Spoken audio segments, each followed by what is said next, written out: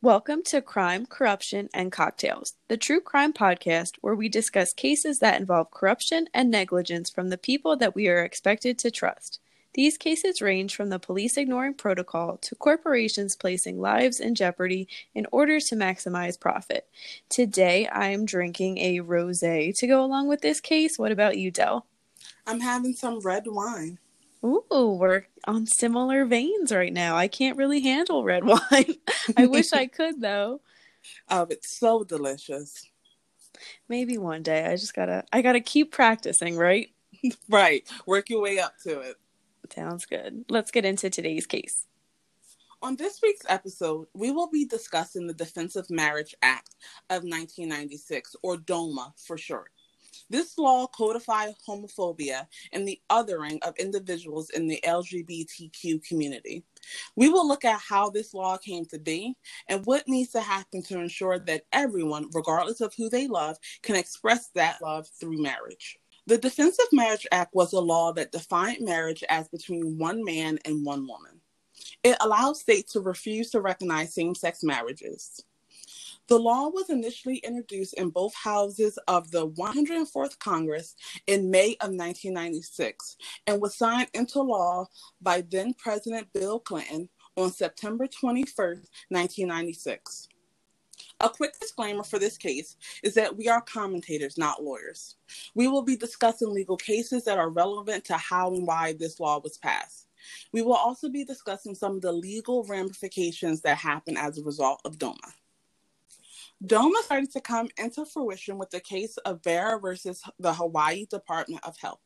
Nina Bear sued alleging that the ban on same-sex marriage in Hawaii was a violation of her rights and amounted to illegal discrimination. In January 1996, the Hawaiian Supreme Court agreed with Bear and ruled that banning same-sex marriage was akin to banning mixed-race marriage.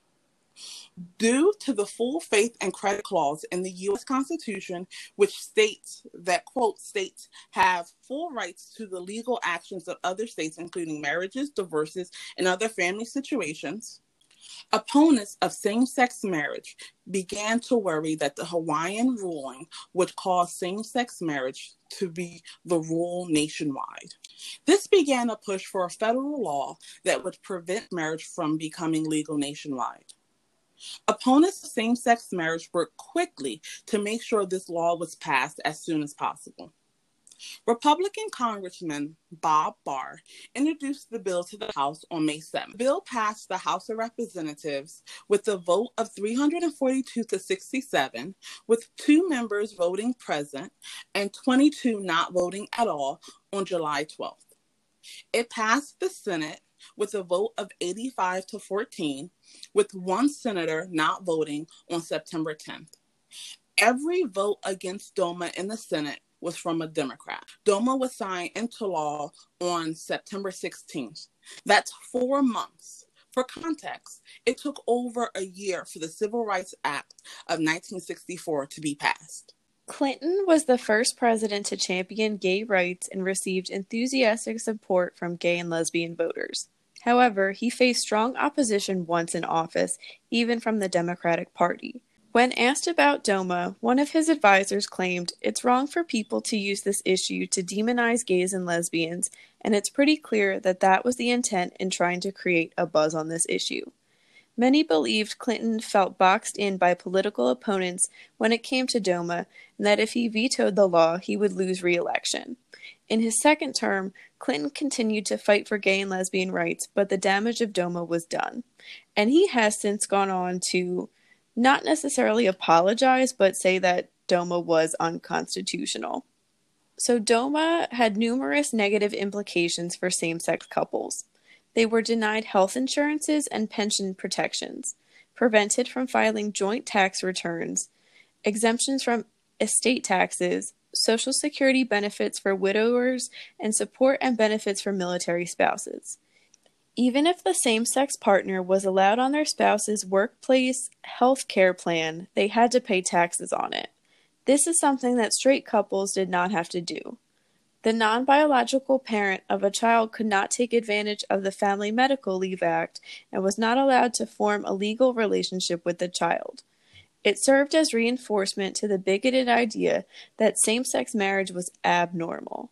It also reinforced the idea that children raised in same-sex marriages were predisposed to a host of negative outcomes such as drug addiction and abuse, which studies have shown that is not true at all. Supporters of DOMA stated the same-sex marriage was akin to polygamy and incest, and against the monogamous ideal of traditional marriage, which we'll talk about a little more later in this episode. The law was clearly against giving all people basic human rights. Things began to change when the landmark court ruling started being handed down. In 2013, in the case of the U.S. v. Windsor, Section 3, which barred same-sex couples from enjoying the same federal benefits as straight couples, was ruled unconstitutional. In 2015, in the Obergefell v. Hodges case, the Supreme Court ruled that the state bans on same-sex marriages were unconstitutional and that same-sex marriages were illegally recognized across the country. The first thing we're going to dive into is what supporters of DOMA claimed they were fighting for: traditional marriage. In this context, we will be discussing traditional Judeo-Christian marriage because it is the dominant religious culture in the West. Similar customs can be found throughout the world and many other religions, especially the ones that are male-dominated. We could probably have our own podcast just on the history of marriage and, implications of marriage. So we're just going to do a very, very brief overview of how marriage traditionally was. So marriage has been around for over 4,000 years and initially wasn't done for love, but for money, property, diplomacy, and family connections and status. Marriages were often chosen by the couple's parents. Procreation and maintaining a family line also played an important role. Women were seen as property of their husbands, with no identity of their own, and ancient Romans even used their wives as political currency and had them married off to others in order to form political alliances. Religion didn't really play a role in marriage until the Catholic Church really started to gain power in Europe. And in 1563, the Catholic Church viewed marriage as a sacred ritual that needed to be done within a church. The church upheld the idea that men should have more power over their wives in a marriage. And the idea of marriage for romantic love didn't come until centuries later, and many believed that it gave women more power in a marriage. This, of course, was criticized, and some even claimed this would cause the destruction of marriage. However, we didn't see greater equality within marriages until the last 60 years. The vows couples recite during weddings today can be tied back 500 years to the architect of English Protestantism. So that's to have and to hold, to love and to cherish, till death do us part. Those same sentiments have been around for centuries. And we're talking about an American law with DOMA, but the Clandestine Marriage Act of 1753 in England made any marriages performed outside of a church or chapel void, which just shows the powerful role religion has historically held within marriage. So as I was doing my research for this case, I found a detail out that I think we need to address. So the House Judiciary Committee Chairman Henry Hyde, who had helped rush the Defense of Marriage Act through with the justification that same-sex unions were, quote, illegitimate and immoral, had actually broken up another man's marriage by having an affair with his wife.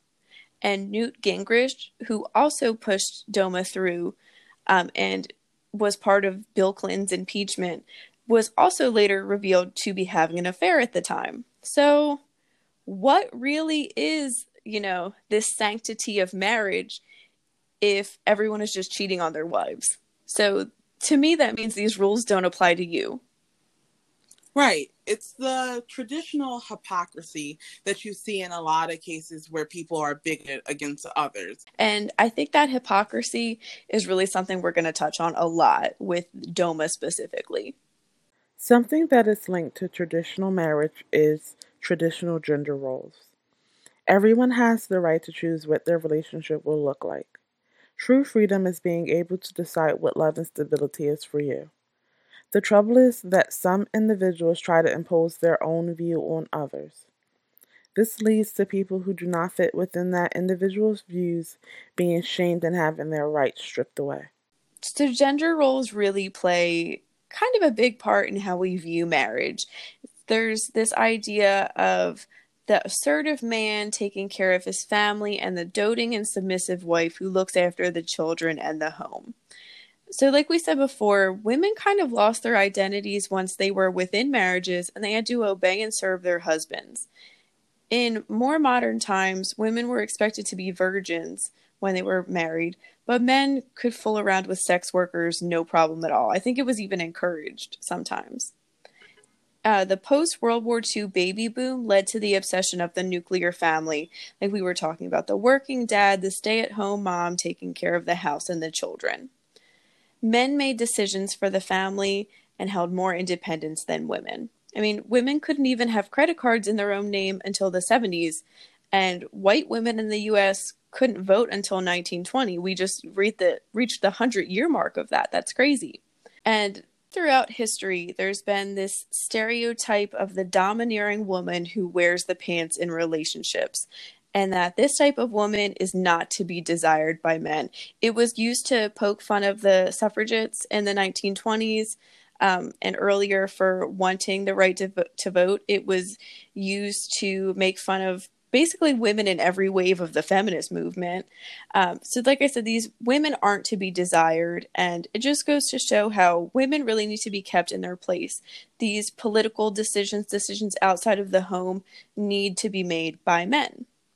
And a woman that doesn't want to be a wife or a mother is part of the breakdown of the American family and the American quote unquote values system. Values is a word I don't really like when we talk about stuff like this, and we'll touch on that a little more later.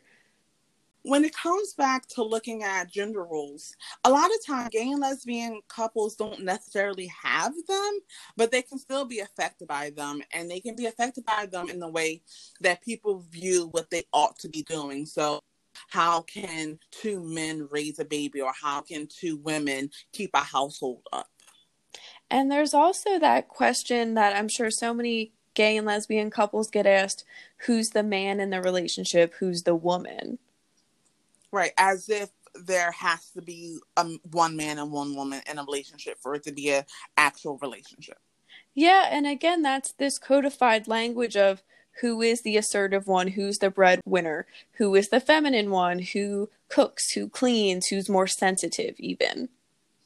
Right, and this also attacks straight couples that have it where the man is going to stay at home with the kids and he's going to take care of the house, and the woman is going to go out and make more money than him. Men are told to think less of themselves if they make less than the woman that they're with. Another aspect to discuss when looking at DOMA is the separation of church and state and how this law violated that. The concept of the separation of the federal government and any specific religion comes from the Establishment Clause of the First Amendment, which states that, quote, Congress shall make no law respecting an establishment of religion. This has been interpreted as meaning that there should not be a government-sponsored religion or a religion that the government gives preferential treatment to. This was stated clearly in 1802 by Thomas Jefferson, who stated that the Establishment Clause was built to be a wall between church and state. That's all really interesting to hear. It's been a while since I guess I've been learning about that in school. But it is clear to see that some politicians do bring a personal bias into lawmaking. I mean, the Defense of Marriage Act, the name alone means marriage is under attack and we need to defend it. So is there true separation of church and state? I mean, this is a question we're still asking today. And, I can think of a few cases off the top of my head that make me question that. Even when looking at our elections, we definitely tend to elect people who are believers. The Pew Research Center did a study where they looked at which groups voters were most likely and least likely to vote for. And consistently, voters stated that they were least likely to vote for a candidate that they believed was a non-believer. And I think that this definitely comes from the fact that evangelicals were brought into the political sphere, and they were brought in for the sole purpose to be anti progressive. Yeah, evangelicals, there was a big movement of evangelical voters within politics in the 1980s, so right before DOMA was put into law.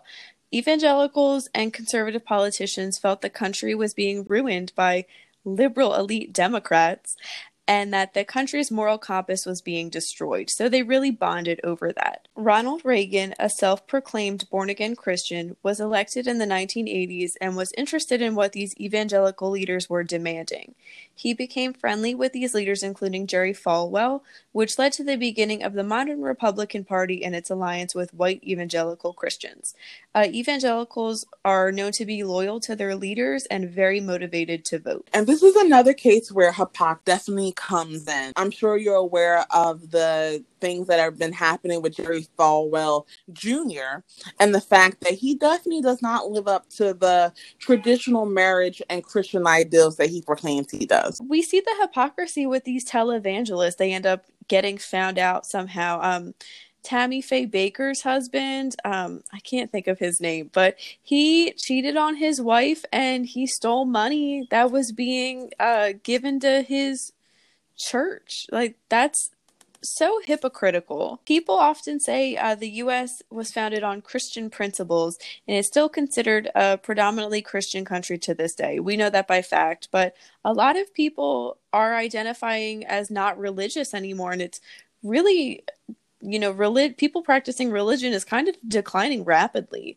And again, this Christian principle, Christian nation, is an argument that a lot of people fall back on when we are talking about these cases where separation of church and state comes into question. Our current Congress is 88% Christian, and we have only 10 openly LGBT members. All right, and just to add some more context to that number, we have over 400 Congress people. Only 10 are openly a part of the LGBTQ plus community. So imagine what it was like in the 90s. Like, I don't know if anybody was really openly out serving in that specific Congress. No, so back in those times, they definitely had a culture of trying to out people, whether it was for being a communist in the 50s and 60s, and then after that, being a homosexual was something that people were being outed for. So it was definitely not a thing where you would be homosexual and have a career within politics. Don't out anybody. If you're going to learn anything from this episode, just don't out anybody. It's not cool. People will come out when they are ready. So like we mentioned, Bill Clinton kind of doubled down on being an LGBT ally after DOMA was enacted. So he elected James C. Hormel as ambassador to Luxembourg, but many within Congress did not approve of him. And I just have a select list of quotes about Hormel's nomination that really make me wonder, where is the separation of church and state that's happening?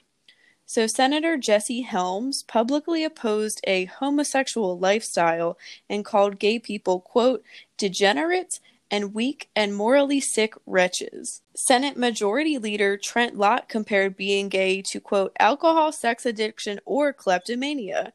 And House Majority Leader Dick Armey said, quote, the Bible is very clear on this meaning homosexuality. So that is so blatant. He's literally saying the Bible is clear on how I need to feel about this person. Where is the separation of church and state in that? I mean, he's elected to be a leader of his people, of his state, not a pastor. The thing is, and a lot of times when people bring their homophobia into their politics, they have these quotes that they love to bring up, and they love to bring up how clear the Bible is, but they also try to call themselves compassionate people. So let's examine the actual text that these people are using to call themselves compassionate.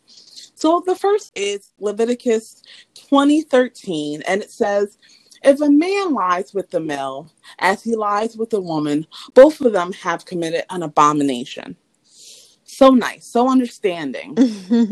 Leviticus also goes on to say, nor shall you mate with an animal to defile yourself with it, nor shall any woman stand before an animal to mate with it.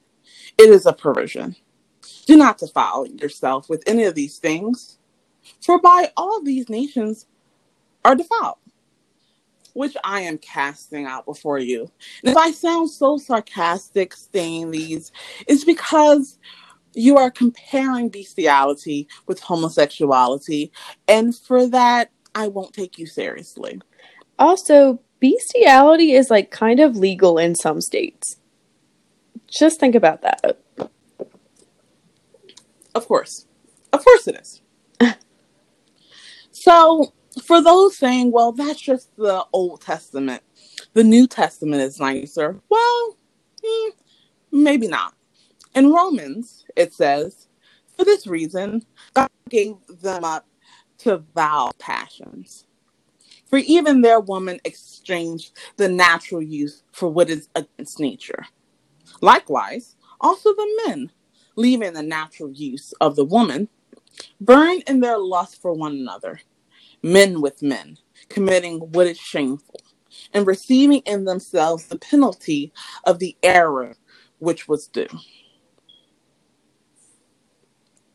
And I'm sure everyone knows of the story of Sodom and Gomorrah. That's where the term sodomy comes from. And just in general, Sodom and Gomorrah was seen as an abomination unto the Lord, and Jude testified about God's fury about Sodom for what they termed sexual immorality. And sexual immorality, strange flesh, what the Sodomites have gone after, all that was homosexuality. I'm glad I have you here, Del, because I was really not raised with any religion. So whenever people read scripture, it like completely goes over my head. So, and here's the thing, it's one of those things where I think it's important to read the scripture, because when people say that they are compassionate towards homosexuals, they just don't respect the sin. I think it's important to know where that's coming from. And one of the things that you cannot divorce is the vileness and the disrespect that their foundation is. You can't say that I love the sinner, I just don't respect the sin. But I think that person is abomination unto the Lord, and they're going to burn in hell for all of eternity. Yeah, we're going to talk about this a little later on, what acceptance versus tolerance is. And I think tolerance is what you were kind of saying, the love the sinner, hate the sin. It doesn't make any sense. And just more examples of Republican senators completely missing the point is Chuck Hagel. He said, quote, ambassadors are representing our lifestyle, our values, our standards. And I think that it's an inhibiting factor to be gay. And he goes on to say openly, aggressively gay, which I love hearing those words like together now. I love things that are openly, aggressively gay. I'm showing my bias here, but the fact that he is so uncomfortable with someone being themselves. And so many people, there's that idea of like, oh, you're the good gay or you're the good whatever because you're not that stereotype. So I don't know if maybe openly, aggressively gay means someone that's flamboyant, someone that maybe isn't afraid to show affection to their partner. But I'm sure if someone wasn't openly and aggressively gay, it would make him more comfortable. So again, we're trying to just live up to what Mr. Hagel wants people to be. And while he's since apologized for his, quote, insensitive comments, words like immoral, values, lifestyle, the homosexual agenda, etc., they have been used as the religious justification for homophobia and the othering of people in the LGBTQ plus community. This also goes with the whole idea that being gay is just a choice. I think I speak for both of us. We know that gay and lesbian and trans people are just, to quote Lady Gaga, born this way. This is just how you were born. There's nothing you can change about it. And there's absolutely nothing wrong. Yes. There's nothing wrong with you. We'll definitely come back to homophobia and its connection to the United States culture. But before we get into that, we do need to have a conversation about one of the things that was at the heart of DOMA. And that was the question of federal rights versus states' rights versus individual rights. Simply put, these arguments arise from the question of whose rights are paramount and what rights are bestowed at each level. Federal rights are the powers that were given to the government in the Constitution. Here in the United States, these rights include the power to coin money, to regulate commerce, to declare war, to raise and maintain armed forces, and to establish a post office. Many countries around the world hold the same rights, including Canada and the United Kingdom. States' rights refers to the control that states have over the activities that are permissible within their borders. These rights also include how those activities are to be regulated. For example, gun laws vary from state to state. States' rights can also be seen in the context of the federal government or other states not being able to infringe on the ability of a state to make the decisions it feels are best for its residents. For example, one state may ban an activity that is legal in another. An example of this is owning exotic pets. In New Jersey, this is expressly banned, and the U.S. government or another state like neighboring Pennsylvania has no right to try and stop New Jersey from passing and enforcing this law. Many opponents of same-sex marriage try and use the states' rights argument for why individual states should be allowed to ban same-sex marriage. Individual rights refers to the protections a citizen has from the government interfering in their lives. The Constitution bestows certain rights to everyone who is a lawful citizen of the country. Most rights are not forfeited, but some may be depending on the actions of the person. This is connected to the Due Process Clause of the 14th Amendment. It states, quote, "No state shall make or enforce any law which shall abridge the privileges or immunities of citizens of the United States, nor shall any state deprive any person of life, liberty, or property without due process of law, nor deny to any person within its jurisdiction the equal protections of the law. Simply put, unless you have violated the rights of others, the government has no power to violate your rights." Going back to the homophobia tied to this law, we need to talk about the culture of homophobia that exists in the United States. We are going to focus on U.S. culture today, but we definitely recommend taking a look at how homosexuality is viewed throughout the world. Homosexuality is currently illegal in 72 countries. Many of these countries are within Africa and the Middle East. A major talking point amongst those who are homophobic is the slippery slope argument. This argument states that if you make homosexuality legal, then you would need to make a whole host of other things legal next. This includes polygamy, pedophilia, and bestiality. And this is really offensive. We kind of talked on this earlier, but just equating one thing to another that is totally different is, again, othering this group of people. And if we want to say the slippery slope argument, first cousin marriage is legal in 19 states and legal under certain circumstances in 9 more. So what is the defense for that? Why is that a sanctity of marriage? We're in the 21st century.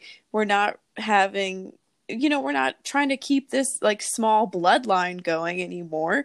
It doesn't really make sense. It's bizarre. Right. And the tradition of cousins marrying is tied to royals, and we've never had royals in this country, so why do we have a law allowing cousins to marry? Yeah, we fought against, having no royals in this country, essentially. It's pretty wild looking at these certain things. It's important to note that being gay wasn't legal nationwide until 2003, and this is sodomy laws and same-sex conduct laws. And Texas was the last state, and the case that overturned this was Lawrence versus Texas. And we know that gay people have been around for centuries all over the world. And again, we could have a whole podcast on gay history, which I'm sure there is, and I would love to listen to it. But we're going to focus on some more notable modern aspects of gay LGBT history in the U.S. In 1958, the One versus Olison Supreme Court decision ruled that free speech laws covered pro-homosexual speech and that pro-homosexual speech wasn't inherently obscene. This paved the way for the celebration of the LGBTQ+ community through literature and art. The gay rights movement really began in the US in the 1960s after patrons grew tired of police raids on gay bars and other gay venues. We talk about the Stonewall riots, the Black Cat Tavern, and the Compton Cafeteria riots were all really groundbreaking moments. In 1973, homosexuality was no longer considered a mental disorder by the APA. I know we're saying homosexuality, but a lot of people don't like that term because it is very clinical, particularly because being gay, being lesbian, was considered a mental disorder for so long. And if we're going to talk about gay history in America, we can't not mention the AIDS epidemic. It killed 324,029 men and women between 1987 and 1998. We talked about this a little within the Jeffrey Dahmer episode, which you should definitely listen to. AIDS was really seen as a gay disease when it first came about, and people called it gay cancer, and they really only thought gay men were getting it. And because of this, many people claimed that the government was slow to enact support because, again, of this potential homophobia. In 1993, Don't Ask, Don't Tell was signed into policy, which disallowed gay service members from serving openly. In 1997, Ellen DeGeneres came out on her very popular TV show and lost her TV show. In 1998, Matthew Shepard, a 21-year-old, was beaten to death in a hate crime, and his death really brought on the discussion of hate crimes and LGBT protections. And most recently, in 2016, was the Pulse shooting, where LGBT people were targeted at a gay club. So gay and lesbian and trans people have been through a lot, even in these last 60-ish years in our country. It's important to recognize this history when we're talking about modern times. And LGBT people face so much still, Many people think, okay, well, gay marriage was legalized, that's the end all be all, but it's really not. Housing and job discrimination is prevalent. There's 21 states only with full protections for LGBT people for employment discrimination. There's adoption discrimination. There's 20 states with no explicit protection for LGBT and same-sex families. There's 11 states that actually permit state-licensed child welfare agencies to refuse same-sex couples' children to be foster parents. Conversion therapy of LGBT youth is allowed in 29 states. And trans people have so much to fight for, too. I mean, we've seen all these bathroom bills. Trans people literally have to fight on where they can use the bathroom. It's so ridiculous. And there's a lot of laws and difficulty in getting your name changed and getting your birth certificate changed to show your appropriate gender. It's very complicated, and there's a lot that people probably don't realize. Healthcare discrimination is another important thing. There's 28 states with no laws providing LGBT inclusive insurance protections. And in 13 states, there's no hate crime laws that include sexual orientation or gender identity. So there is a lot we need to overcome still. And there's a lot we can do to support LGBT people, specifically within the U.S. While anti-homosexuality sentiments are still strong in certain parts of the United States, we have made some progress towards a more inclusive society. 72% of U.S. adults feel homosexuality should be accepted. That's from a 2019 study by the Pew Research Center, which is kind of lower than I thought it would be. But when you compare it to the last study, I think was in 2007, and it was only 49% of adults felt homosexuality should be accepted. So imagine what it was in the 90s. So when thinking about how far we come as a society, we definitely need to look at the differences between accepting something and tolerating something. So tolerance is living with something. And when it comes to the core of who someone is, tolerance is not enough. You tolerate simple inconveniences in your life. And Acceptance is being okay and embracing something. And that's what we should be doing with everyone. We should be accepting and embracing people for who they are. People are not deciding, they're not waking up one day and saying, I'm going to be gay today. I'm going to be trans today. Despite what you may see on some news channels, that's not what happens. People don't choose to be within a marginalized group. So when looking at tolerance, look at it as you would look at anything else. If you were someone who walked up to another person and they said, I'm going to tolerate you today, would you be okay with that? Would you be okay with someone saying that they would tolerate your basic existence? Or would you want them to accept you? Would you want them to look at you with the same love and care and consideration that they would give to anyone else? You said that so well, Del. It really is just as simple as letting people live who they are and not keeping them in a closet, keeping them hidden.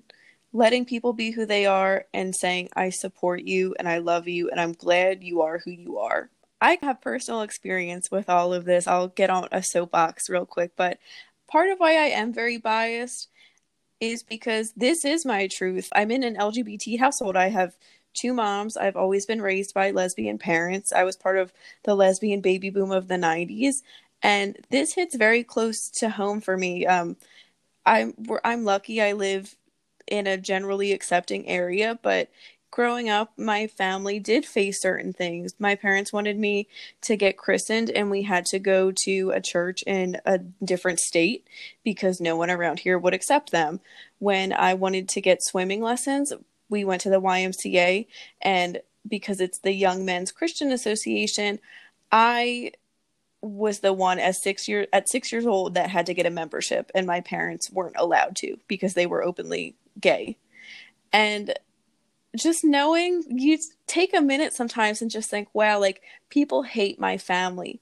People don't want us to exist. They don't want us to have the same rights as everyone else. It hurts your heart. It hurts your mind. It's not fair. It's not right to tell someone you're different because of who you love. It's just not fair. And we are in I think, a good place in history, but we still have so much to experience and grow through and overcome and recognize. Like, in 15 years, I'm so curious to think, like, where are trans rights going to go? I feel like that's the next big LGBT battle. And it's important for everyone to be an ally. So many times people think, this is a little tangenty, but there are people that are gay and lesbian that don't support trans people. And we need to support them because as marginalized people, we can all relate to one another somehow. I really feel like we owe it to one another to lift each other up and say, I have your back and I can relate in some way. I might not know exactly what you're going through, but I can have an idea. I sympathize. I have a similar problem and I'm here for you. Jenny, that is such a touching story. And it's also so true. You have to be someone that's willing to look someone right in the eye and say, I care. I want you to be able to succeed in life. And I want you to be able to have all the rights and privileges that are owed to you as a human being, irregardless of what you do in the privacy of your own home, irregardless of what you do out during the parades, irregardless of what bathroom you choose to use, and whether that's based on how you are or what a doctor told you 20 some odd years ago when you were born. I think one of the most valuable things you can have in life is perspective. Just the perspective to know that other people are going through things that you're not is very powerful. And I'm very grateful to have experiences that have taught me perspective. And I just wish that upon everybody. Yes, I think it's so important. People always talk about being able to see things through someone else's eye, to live a day and walk a mile in someone else's shoes. And I would hope that people who currently do not view themselves as our ally, I hope that they take a moment to see what it would be like to be viewed as someone who's not worthy of rights and protection simply because of who you love or the way you express your true identity. And maybe this episode has gotten biased or preachy, quote unquote, but this is stuff Dell and I really believe in, and we don't tolerate hate for people. Maybe some of our opinions are controversial, but we know we're not the only ones out there, and we need to express our opinions. And I think, again, one of the most valuable things you can do, in addition to having perspective, is to vote. We have a major election coming up. Just vote. Regardless of how you vote, do it. It's your right. You're exercising it. You're telling your country what you want. Whether I agree with it or not, you're allowed to do it.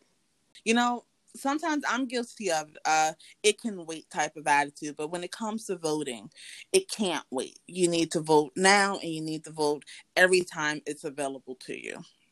And if you're wondering how, you can help trans people, gay people, Black people, brown people, immigrants, anyone, voting is a really great way to do that.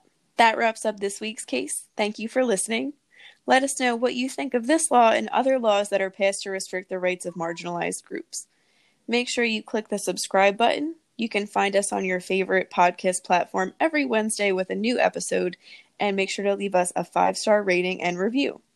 Follow us on Instagram at Crime Corruption Cocktails and Twitter at Charade Inc.